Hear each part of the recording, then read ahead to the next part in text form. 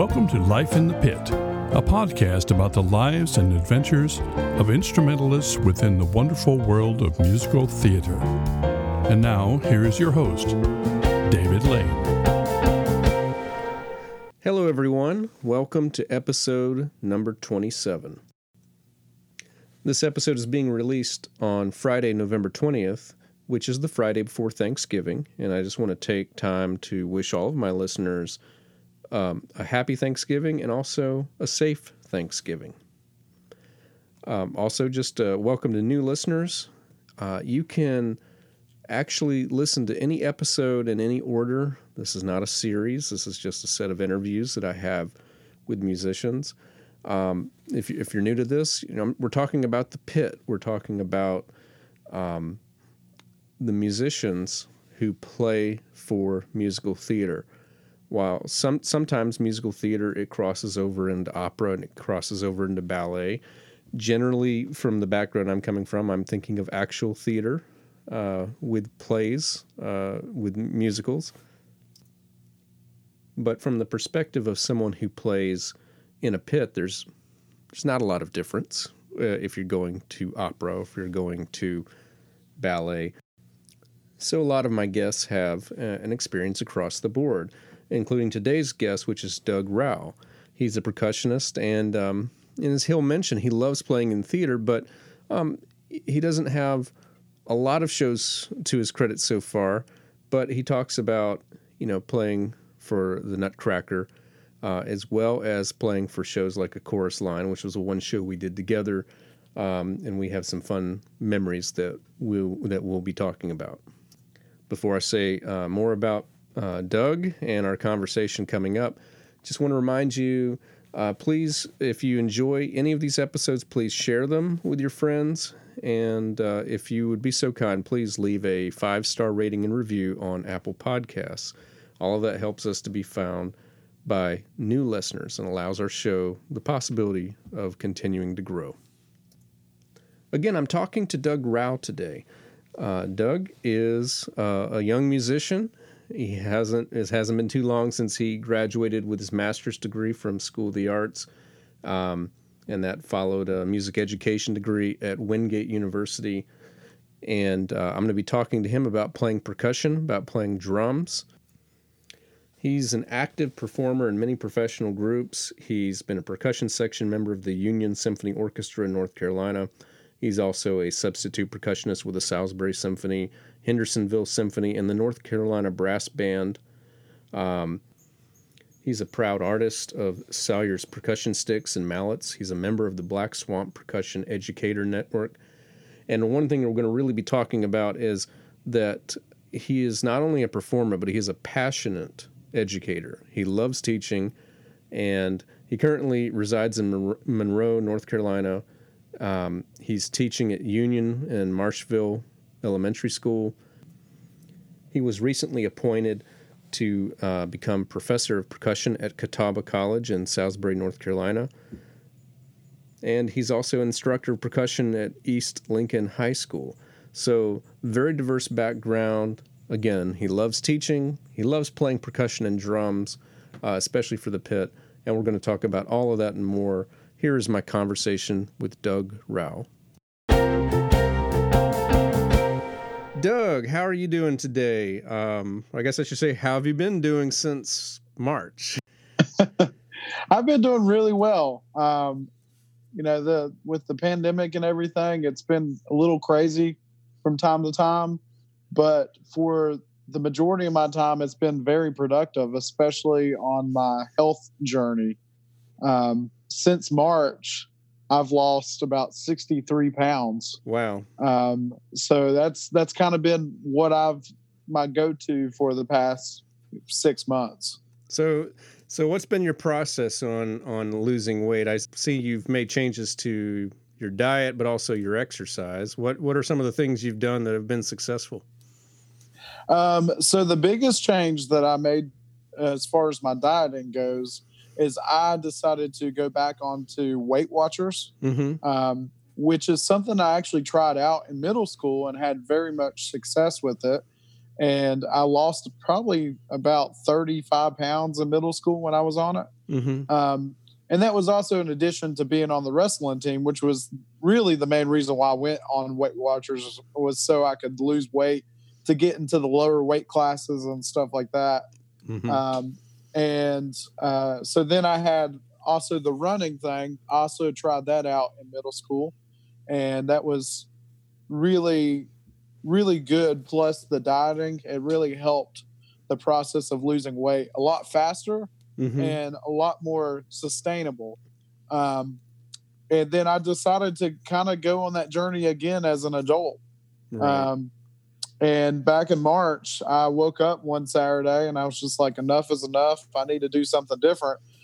Because as you probably experienced the same thing as a musician, you're on overload all the time. You don't have time to really think about healthy habits and healthy eating habits and working out and all that stuff. So it really makes it difficult to think about those things. And I just stopped one day and said, I need to go to the grocery store. And I spent like 3 or 4 hours just picking out stuff and seeing how many points things were. Because that's what Weight Watchers is. It's a point system. And so I did that. And I started, it was March 1st when I started. And I've been doing it ever since. So how many pounds are you away from your goal? I would say my goal right now is to get to about probably 80 pounds. Okay. I would say I'll go past 80 pounds if I feel like I can, which I know I can, but it's obviously going to take a lot longer to get past 80 pounds. Cause I think the fast weight loss for me has lost its steam.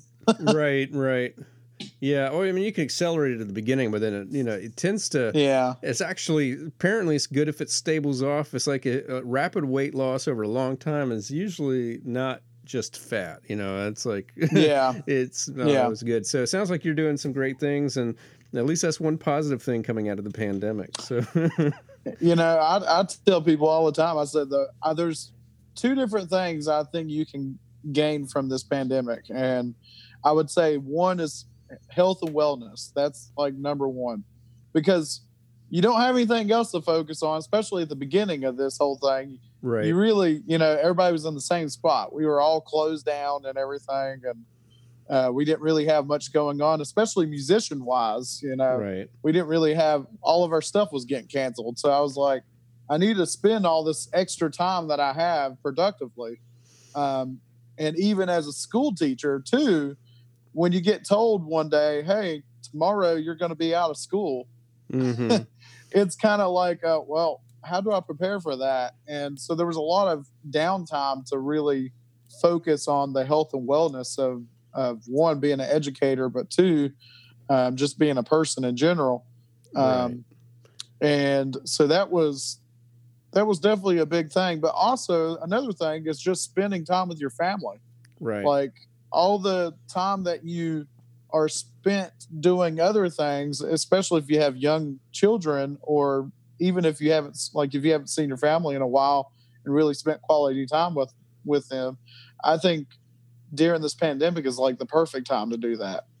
Right. And, I think a lot of it offsets one big issue during this time that I've seen with some of my musician colleagues, especially the ones that relied heavier on performance income, and that's just the mental health strain. The 2 biggest things that I think have stressed me in my life have been financial issues and health issues, and the problem is when you have things like, I haven't read the details, but you had like the article, and just to remind my listeners, we recorded these in advance. We're recording in September, but it was about a week ago that Dr. Fauci was saying might be a year after the vaccine before we get theaters open again. And I haven't read the details of that. I'm sure smaller venues, can open up, and there can be some, I'm sure there's going to be ways to get around that, but that's just such a damning bit of news, It's hard to get around it. Oh, I know. You got to have some outlets. You got to have some ways of coping with stress. And and sometimes a distraction, you know. So like, so you're getting in, and I've seen you getting into running, you know, of course, and of course, you know, with your Weight Watchers and all that, it's good to have those hobbies. So outside of getting to know you here and there on Facebook, you know, our one interaction was through a production of A Chorus Line at School of the Arts, and I'm just going to go ahead and just this is my biggest memory of you. There's a drum solo in I guess it's like the entr'acte or whatever it's called. It's the introduction to Act 2. I mean, it's like a bunch of instrumental solos, but there's a part with a drum solo, and I started noticing, like in rehearsals leading up to like opening night, it's like yours got you were adding stuff as you went, and I just said at one point, you should, as a joke, you should put a police whistle in there. So I'll let you take over the story from here. What did you do the next night? So you're right. As we rehearsed, and you know, we didn't really have that many rehearsals on the show, but every rehearsal it seemed like I was building that solo every little bit. Right. But yeah, as we got into kind of the final stages of the production, I added the police whistle just because you said something about it. And I was like, I know I have one at home. So I went home and found it that night that we talked about it. Oh yeah. I remember that this was the exact conversation. You should add a police whistle. And you just looked at me and said, I've got one. Yeah. So that was thing number one. And then I also decided I'm going to surprise everybody and add two other instruments to the mix, which was one, a slide whistle, and two, literally a dog squeaky toy. Yep. And so I decided, you know, that's what my solo was going to be kind of based around. Yeah. And everyone was caught off guard. It was great. Oh yeah. I mean, there were three of us on keyboard, and I can't speak to Bruce, but me and Kelly just about went off our benches the first time we heard this squeaky toy. It was quite amazing. Well, you know, sometimes those little improvisatory moments are really the headline of whatever we're playing. I mean, and it may have seemed like really weird, but it was like a cool weird. Like everybody was really digging into it. Right. And I actually had compliments from the production manager and everything about that. I don't know if I ever told you that. Yeah. Right. And you know, a lot of our listeners probably, I mean, they don't play in the pit, or they have kind of a limited understanding of theater. There's two ways that a music director and director can choose to approach a show. One is to say, here's the Broadway cast recording. We want to sound just like it. And then you get some other people that are like, yeah, the Broadway cast recording is good, but let's look at our personnel and let's, you know, our who we have on stage, who we have in the pit, and maybe we can make it something that people haven't heard before. So it's like, I'm pretty sure it's been a long time since I've listened to the cast recording, but I don't think that you're going to hear any squeaky toys or police whistles and drum solos on that. So that makes it a really unique product. And I think as a music director, I've always been, I don't want to say annoyed, but it makes me a little sad when I get actors, you know, always saying, well, this isn't how they do it on the cast recording when I make a suggestion. It's like, why does it have to be? Why does it have to be just like? Now I understand it needs to be like it if we're doing pre-recorded tracks or something like that, and it's matching. If it's a tempo thing or something like that. Yeah. If the choreographer is using the cast recording, then you know it's in the best interest of like for the tempos to be there. But you know, there are ways to make it your own. And I always appreciate it when I hear actors sing things in a way that. It's different than the way it was, and the pit doesn't get a lot of opportunity to express themselves that way. So it's nice that you got a chance to do that.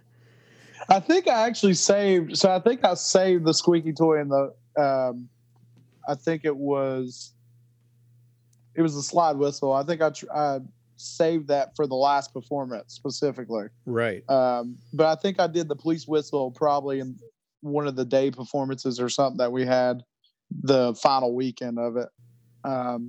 But yeah, I mean, it was a fun time. I mean, that was the first time I ever played that show. Yeah. I've been very thankful to be able to play so many. Like something I was going to talk about tonight is I've played 13 different shows in the last, I guess it's been 7 years since I really started playing professionally with musicals and stuff. And I've played 13 different shows. It may not seem like a lot, but in reality, you're lucky to get one show that you're able to play every year. Right. And I've had such a good relationship with like acting out with School of the Arts, because I started, I think it's been three years now since I started playing with them. And I started the year after I graduated from School of the Arts. Right. So that's been a really good relationship. But I've been very thankful to have the opportunity to play all these different shows. And Chorus Line, that was the first time I ever played that show. And I kind of go in with the same mindset. Anytime I play a different show is like, I want to make it different. I don't want to play the same thing. And a lot of times I'm not really sure what your book looks like half the time, but my book, being a percussionist, especially the drum set part, right, it's typically just an outline. It's not, right. It doesn't really tell you the meat and potatoes of everything. Right. Right. There are certain composers out there that do flesh it out a little bit more, and others that give you a little bit more freedom of choice. So I assume that, like me, you were on board to do the Drowsy Chaperone. Yeah. That was one of. Let's see if I'm counting. That was one of 3 gigs that got canceled for me, if theater related. I mean, I should say that were on the books with production dates. There are other times of the years that have happened since then that I would probably have had something, but yeah, I think it was something like one of 5 major gigs that I had in the spring that got canceled. Wow. Because I had that musical, and then I had another musical, which I can't even think off the top of my head what the name of it was. But then I had a couple symphony gigs with Union Symphony, and all of this stuff got canceled just like that. Wow. Let's back up a bit and let's just talk about, how'd you get into music? So my musical journey actually started relatively late. I started kind of at the end of 5th grade, going into 6th grade. I didn't start actually studying an instrument until I got to 6th grade band. And Right. I started out as a percussionist, which is actually not very common anymore. Right. Unfortunately, a lot of middle school band directors start everybody on wind instruments, and they don't start percussion typically until about halfway through 6th grade year. Right. So I was lucky enough to have a band director that allowed me to start percussion in 6th grade. And my brother, who's actually my twin, my fraternal twin, he actually started band the year before I did on saxophone. He did not last very long on saxophone. He was a jock. Right. He wasn't into it until I think he lasted until about 7th grade on that. But 8th grade comes around, he's like, I'm getting ready for sports in high school and everything. So I was the musician in the family. Really no other person besides my mom. She has a little bit of piano experience. She took lessons. But for the most part, no one's a professional musician in my family. So I'm really the only one that went down this road. Right. Now, what came first, the mallet instruments or like drums? It was both, actually. Okay. My band director, who is Richard Holmes, he was like all into the band association for North Carolina and everything. He was all about really starting us well off. And we were lucky to have a second director that would come in and assist with percussion specifically. So I got a really good education at the middle school level. Right. Which unfortunately not every school has that ability to bring extra people in to work with the students that they may not feel secure teaching up to a certain point, you know. Right. Band directors they study all the instruments like I did in college, but we only know so much up to a certain point for each instrument besides our primary instrument. Right. So anyways, kind of going back a little bit. So I started in 6th grade, and my mom was actually the one that signed me up for percussion. She took off work early when I was in 5th grade, just to make sure that I got to sign up for percussion. Because my brother wanted to sign up for percussion, but he missed the list by like 1 or 2 people or something. And because they only took 4 at my middle school. So if it wasn't for my mom, right, I probably would not be a percussionist right now. Right. Now, one thing I just want to go ahead and say, because, I mean, I'm well into the 20s in terms of number of pit musicians I've interviewed. It is not out of the ordinary for you to have started in 6th grade. I found out, like, except for like maybe some of the pianists, maybe a few of the violinists that I've talked to, it's not what, the media would have you to believe. If you're not starting, while you're still in diapers, you don't have a shot of being a great professional musician. But I find that most of the professional musicians I've talked to, especially the ones that play band or orchestral instruments, started late elementary school or in middle school. And some of them didn't find the instrument that makes them money until high school, or even, like very late high school. So, because they're trying all these different things. So you're still getting the musical background, but for some people it takes them a while. So it's kind of neat that your first time with music is what you've stuck with this whole time. So it's very unique, especially in this wide array that we have in the musical world. And percussion's always been my go-to. I mean, I've always loved it. It's never a dull moment. I think I tell my students, it may seem like it's boring at first, especially if you're playing mallets a lot, or you're playing maybe just snare drum and you want to play mallets. But if you stick with it, they're going to be playing hundreds of instruments. Right, and they just don't realize it at the moment. But right. Yeah. And I've talked to percussionists before on the show, actually a couple of them, and it's just fun talking about. It's almost like dance, and you've got a choreography of like what you've got to grab when, and do things at certain times. So it sounds like you identified quite well, with your band director and being a band percussionist.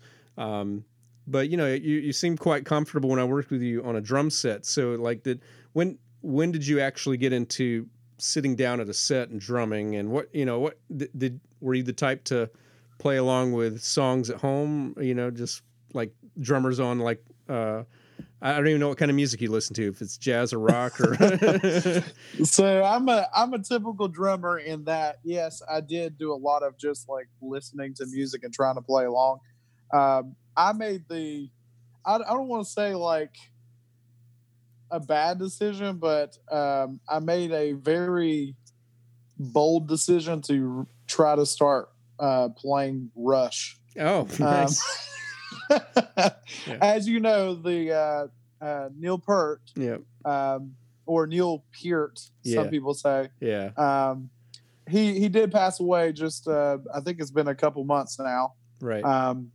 He passed away, but he was one of my mentors growing up into this percussion world, and especially drum set specific. But yeah, he's always been like one of my idols. Right. I've always liked Rush music. I actually need to start listening to them more. I've gotten into listening to a lot of music that's new today. Right. Mainly because like I'm trying to keep up with the times, like being especially an elementary school teacher, I have to find ways of keeping these kids engaged. And a lot of times it's, bringing the music that they know. Yeah. You probably say Rush around, elementary school kids, and they're like, huh? Yeah, they're like, yeah. That's like, yeah, they're like, I want to rush out of here. Yeah. That's what they. So that was probably my first band that I really started listening to, and then I would say, they were definitely my go-to music throughout middle school and high school. and I actually got to go to one of the Snake and Arrows tour concerts. Right. That happened in Charlotte, and that was a big deal for me to see Neil Peart live. Have you ever? It was on Netflix for a while, and it might still be there. There was a documentary about Rush. Came out in 2012, or I think when it came out during the Clockwork Angels tour, just around that time. Don't know if you've ever seen that, but it was great. It caused me to go revisit their entire discography. Just going through it. But there's, I've always admired. I do say Neil Peart. It's just how I've heard it. But I've always admired him for his musicianship, and also just the fact that he's the drummer and he writes the lyrics. I don't know if you knew that. Yeah, he writes all the lyrics for their. Yeah. But there was a story I hadn't heard before that documentary that I found really fascinating. I mean, in 1992 or 93, I can't remember which year. I mean, he was already considered, if not the greatest rock drummer in the world. He had to be on the top 5 list of anybody's, respectable list. And he decided he wasn't happy with his technique. So he went and studied with a jazz drummer to learn, to polish on his technique and to learn jazz and learn that style and to add to his tool bag of things that he could do for the band, but also for himself. And I just thought that's a sign of a real professional right there. It's, it's not thinking you're better than you are. It's regardless of how good you actually are. Well, how can I be better? How can I do something and get better? So. Oh yeah. I mean, I'm definitely about the evolution game for sure. I think evolving is one of our biggest tools as musicians. Right. And I hear a lot of talk of just sustainability and just okay, it's good enough, and I don't like hearing that. I'm very big into the concept that there's always more that you can do. There's always a different road that you can go on that will help whatever you're doing at that current moment. I never say, I hardly say no to opportunity. Now, sometimes that gets me in a lot of pain and suffering, right? Mainly because I'm sleep deprived sometimes. But in a lot of ways, I don't regret saying yes to all these gigs and all these teaching opportunities and stuff, because I always learned something from it. Right. Yeah, and that's something I've mentioned before on the show. That's one of the toughest things, I think, to balance. But I think one thing I would say to everybody, without exception, if you're in even the first third, if not first half of your career, say yes to everything. Say yes to things that you're not even sure of. Actually, I had a guy just this week talk to me about collaborating with him on some songs he's doing. It's not even a genre I've ever done music for, but of course I'm going to say yes because I want to get better at doing that, and I could probably find something in that I can carry back over to, the whatever I regularly am doing. My more symphonic and jazz stuff. So, yes, but at some point you may have to say, and you have to be self-aware. If stress is overwhelming or if you're having trouble managing what you do have, there are times that you do have to reach that point where you do say no. And I think I think most people are kind of in tune with where that is. I don't know if they always do that. Yeah. So you've done some shows. You've done 13 shows. Let's go to the first one. What was your first show and how old were you? So it was Footloose, actually. Okay. And I was actually 20 years old. Okay. So that was my first professional show. I may have filled in at some point prior to that. I can't remember off the top of my head, though. I actually had to go back to my CV to right. to look at all the different shows I've done. But yeah, Footloose, that was a fun show. I did the high school version. I was playing for the high school version because it was for a high school program. And it was a pretty fun show. I actually did not play the drum set book on that one. I played the percussion book. But I kind of wish I would have a chance to play the drum set book. Right. So, because it's actually a really fun show for drum set. Right. Okay. And what are some? So I know you've done Chorus Line. What are some of the other shows you've done? Starting from Footloose, I did. Some of these are going to be operas as well, just so you know. Right. Because I have them kind of mixed together on my CV. So I've done Tenderland, HMS Pinafore, Miracle on 34th Street. I kind of include the Nutcracker too as a ballet in here. Right. The Music Man, My Fair Lady, Legally Blonde. That was one of my favorite shows. Legally Blonde. That's a tough one. Yeah, it's a fun drum set book. Newsies. That's all. That's what I can think of off the top of my head. Yeah. But yeah, I mean, those are all good shows. I'm very lucky to have played, a new show every single year. Right. I have not doubled up on any show yet, which is nice. Right. Yeah. It took a while before I started coming second time around on some shows, and it's always interesting, especially because 90% of what I do is as a music director. So I get to work with the casts, and you get different casts, and and sometimes it's hard not to compare. It's like, well, either like the second time that some of these aren't as good as the first time, or some of them are better, so it's kind of interesting. But yeah, you're talking about ballets and operas, and I think a lot of pit musicians do some crossover into that. It's the same kind of concept. I mean, you are in a pit for a ballet and an orchestra, so it's still a production.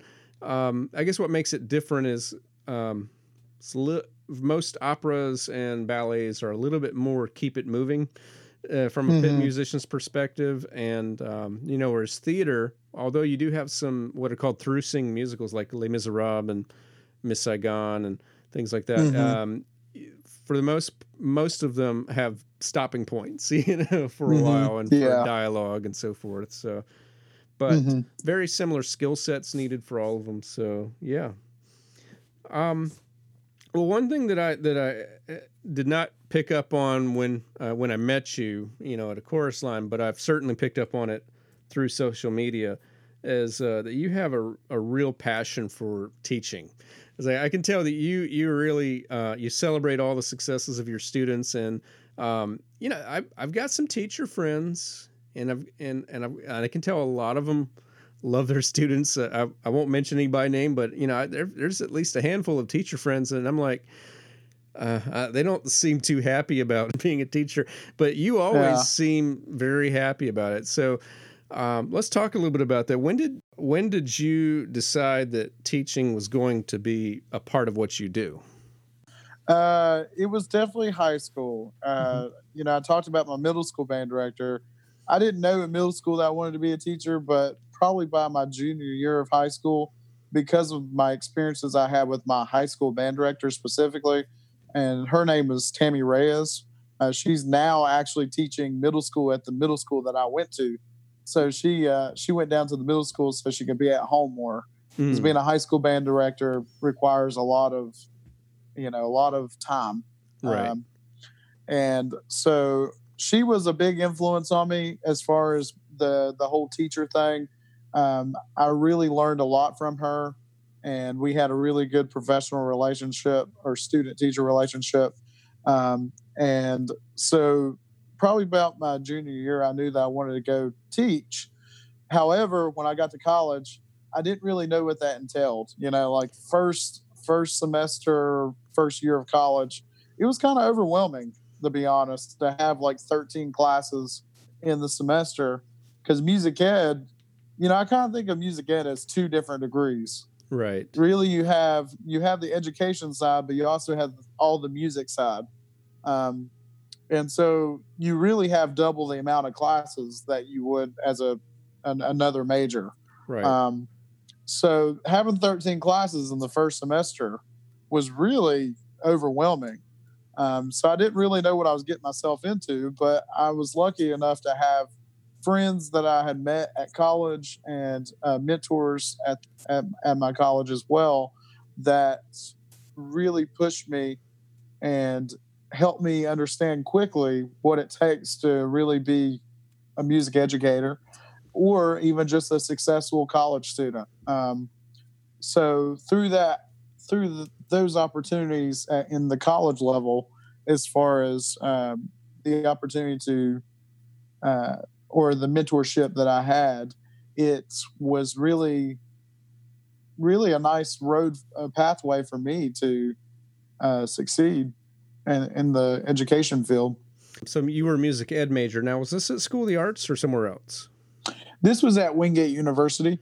Okay, because I was about to say I don't even think School of the Arts has an music education program. No, they don't. They're very into performance degrees and so forth. Mm-hmm. And you can get a composition degree, which is, I got film music composition, which I don't even think is a Master of Music anymore. I think it's a Master of Fine Arts. So, but yeah. So you went to Wingate, and so you went to School of the Arts. Was that for a graduate degree?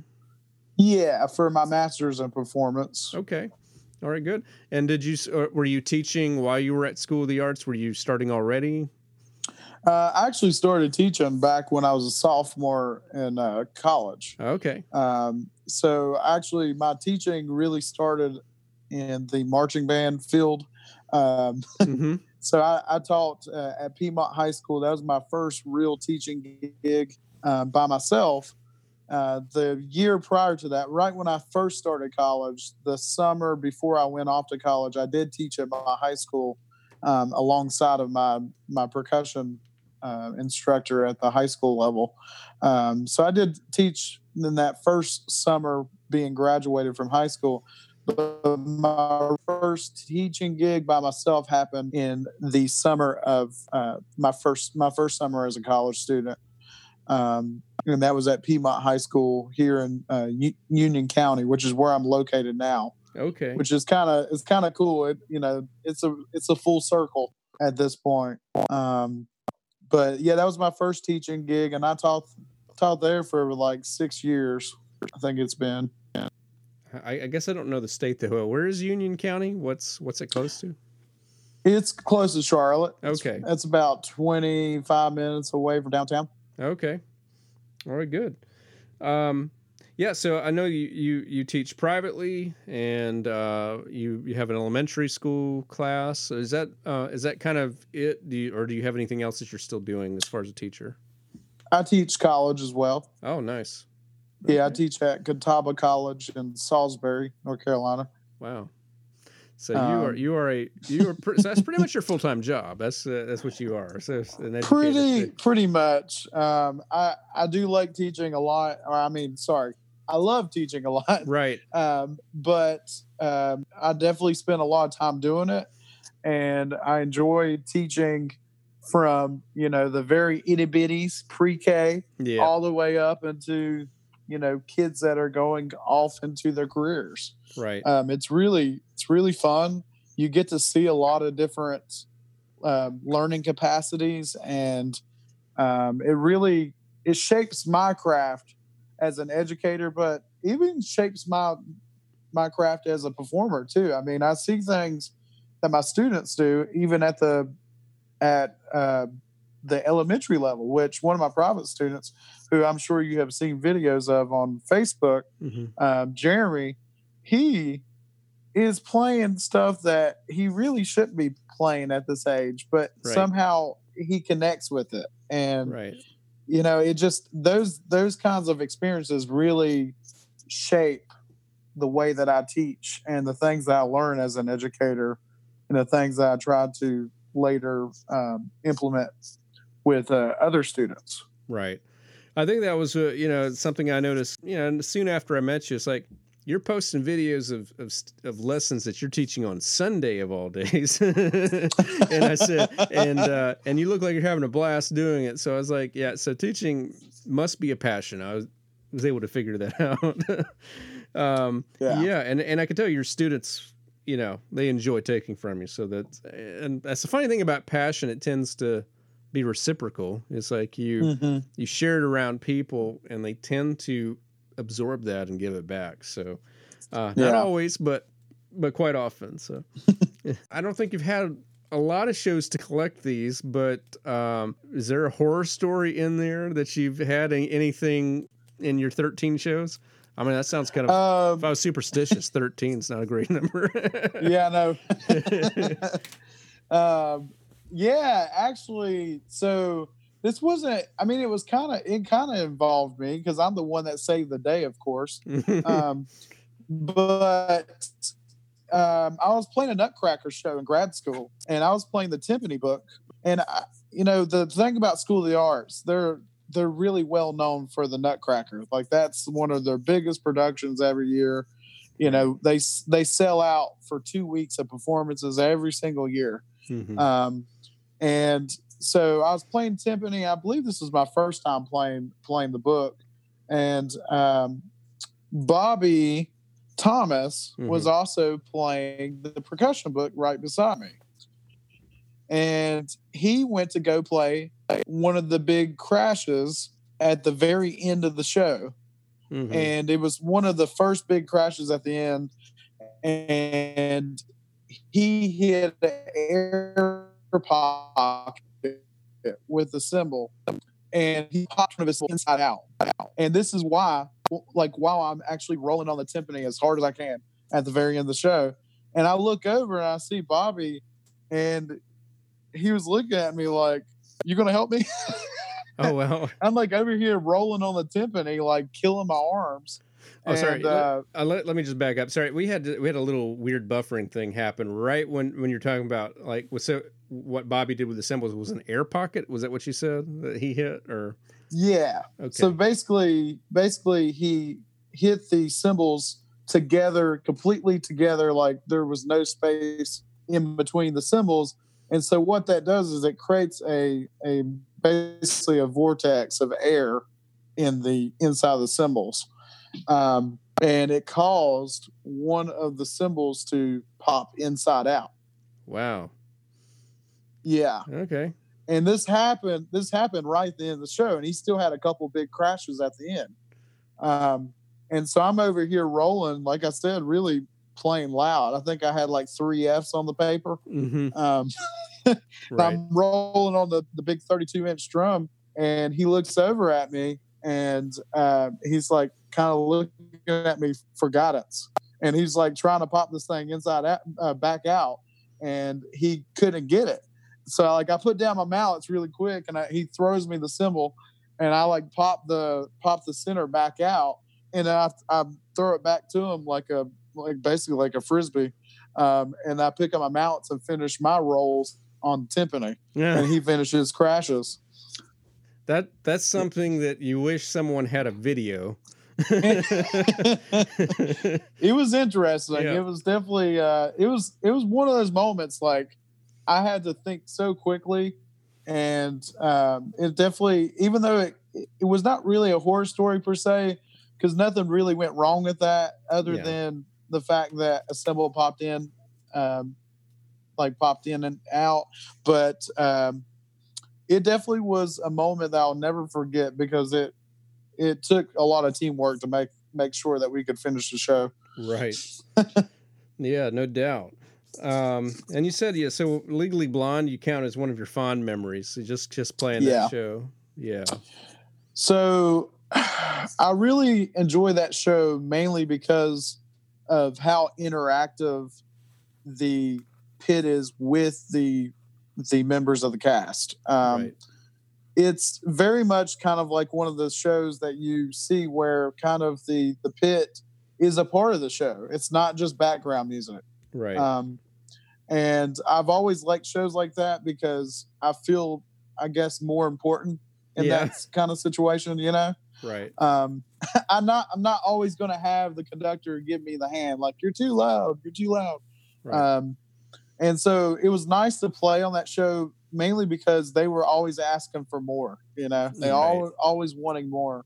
And being the drummer for a type of show like that, you're really the heartbeat to the whole show. I mean, you're really the person that's leading. The conductor is there leading, but they're really relying on you to get the time. Right. Right. So And that's a show that, it really, if you like playing a lot of different styles, it gives you that opportunity because it's got quite a few different style changes throughout the show. Mm-hmm. Probably my favorite part is there's another drum break in that show, very similar to a chorus line. It's not as soloistic. It's mainly just keeping a groove, keeping the pocket for the cast as they're doing a dance routine. I can't remember what part of the show it is, but I really like that specific time in the show because it really allows me to, like I said, interact with the members of the cast. And I believe I'm the only person playing at that moment in the show. Yeah, I think you're talking about the song "What You Want." Uh-huh. Yes. Yeah. So what that actually calls for is, and I've never seen anybody locally be able to actually put this on, but it calls for an actual marching band coming in, with everything. And I'm pretty sure that's how they did it on Broadway. It's like, marching band comes in, but in a local market, it's kind of hard to get somebody to donate their marching band percussion after they've learned the part. So you end up having a drum solo kind of imitate that type of stuff going on. Yeah. But yeah, you've got some like cheerleading rhythms and they're like dun dun dun dun bump bump dun dun dun dun bump. In addition to some some great fills in there. So yeah, that was a show I got to do twice, and it's a lot of fun. Actually, the second time was a little bit more enjoyable because I didn't have to play and conduct. I just had to conduct. So a little bit more relaxing, on that time, but. But that's a fun show. What other do you have any other projects going on at the moment, or anything you're looking forward to when, like 2021 or whenever, when everything relaxes? I'll tell you what, 2021 can't get here fast enough. Yeah. Hoping it's not more of the same with 2020. So I know the year's getting here. Different. That's the key there.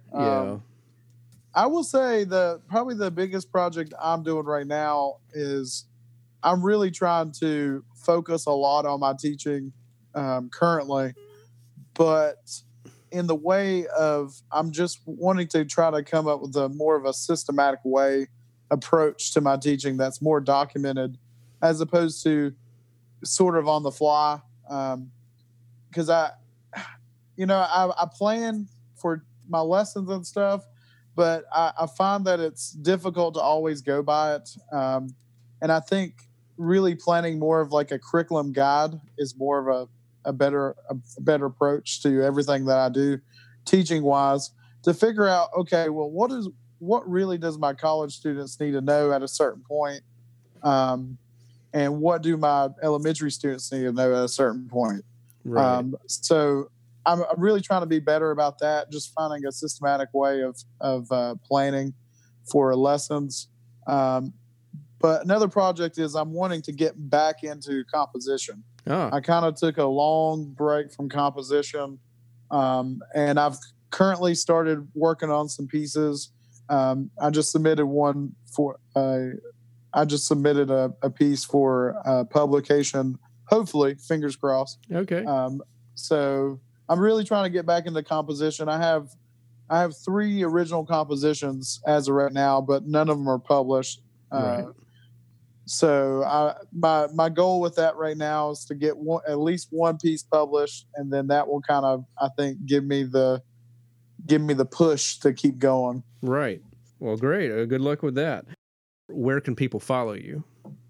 Yeah, sure. So my tagger for my Facebook page that is specific to me being a musician, educator, and composer and arranger is @ Douglas Rauh Music. So if you type that into Facebook, it should pop up. Yeah. Or you could just type in my name and I'm sure it'll pop up too. So I'll link it in the show notes. Yeah. Should be able to facebook.com/Douglas Rauh Music should bring it right up. Yeah. So that's probably the biggest thing I have as far as social media goes right now. I'm trying to get on the Instagram game and everything, but Yeah. it's so hard to find time to do all these other social media outlets. Well, just as a suggestion, you can link Instagram to your page. So like, you post, if you post videos, like your students, it's like you can post it there and it'll automatically share to your Facebook page, Oh, okay. So yeah, you can link them together. It's pretty, and I think it now works in reverse. It didn't used to. It used to be, Facebook was Facebook, but they're owned by the same people. So, yeah. But the nice thing about Instagram is that you can link it to Facebook and Twitter at the same time if you wanted to do that. So it's kind of a pretty cool thing. So, yeah, that's neat. I honestly didn't know that. My students are always like, Mr. Rao, Facebook's for old people. Right. And I'm like, I'm like, well, I mean, I am older than you are. Yeah. Yeah, I got to say though, you didn't look at. I mean, you don't look at. When I met you, I did. The only person I knew in the pit, other than Daniel, our conductor, was Pete, who was playing the woodwinds. That was the only person I had played with before in that show. And I looked at you and I thought, oh, they got one of the college students here, or maybe late high school. It's like you had a very young look, But then you started talking about your students and like, oh, nope, you're older than you look. Yeah. I tell people all the time, I guess it's good genes. A lot of people say I have really good hair.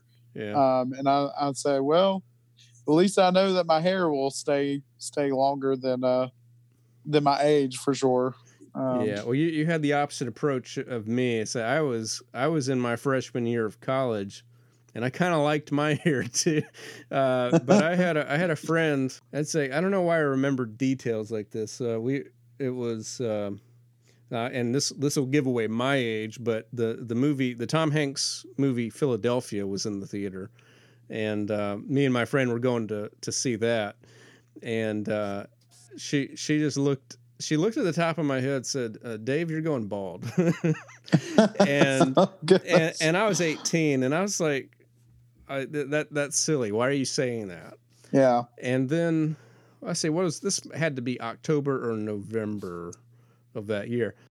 So somewhere around that time, I conducted. Oh yeah, it was in the spring. It was like February of the next year, the next semester. I conducted a piece that I composed for band. And my mom took a video from the balcony, and of course, so you've got a bird's eye view of me on the conductor stand. And I watched that during spring break or whenever, and there's a hole on top of my head. And I was like, no, I don't know if I yelled it or just, I don't know. When you're 18 and you see that, it's just like the end of the world. But that's so depressing. Yeah. But, it's like, so for years I've said with each passing year, I get closer to being the age I look. Yeah. But, now that I'm in my 40s, it's kind of amusing to me, all the people who are in their 30s worrying about their hair. And I'm like, been there, done that. Yeah. Oh, well, this has been fun. Thank you for taking time to talk to me. I know you're, even in the pandemic, your schedule's quite busy being a teacher. So, thanks for sharing your stories. Thanks for having me. I was very, very thrilled to do this for sure. And that wraps up episode 27. Again, I want to wish everybody a happy and a safe Thanksgiving. Next week, Friday, November 27th, we'll be releasing episode number 28. And I'm going to be adding the city of Chicago to the areas that we've talked about. I'll be talking to a music director who has been all over the map. But she resides in Chicago, and a lot of our discussion will be about that scene. So again, please check back with us in a week, and that'll be episode 28 on Life in the Pit next week. As a reminder, if you want to follow what's coming up next, please be sure to follow us on Instagram or Twitter at Life in the Pit Pod. You can follow me on Instagram at David Lane Music, or you can follow me on Twitter or Facebook at David M. Lane Music. As always, I want to give a special thank you to Mark Parolo for his cover art and to Bill Cisna for providing the introduction to this podcast. All original music is composed and performed by David Lane. You can find out more about the podcast or leave feedback through davidlanemusic.com/podcast. Please rate and review on the Apple Podcast app, and please share with your friends. Thank you for listening.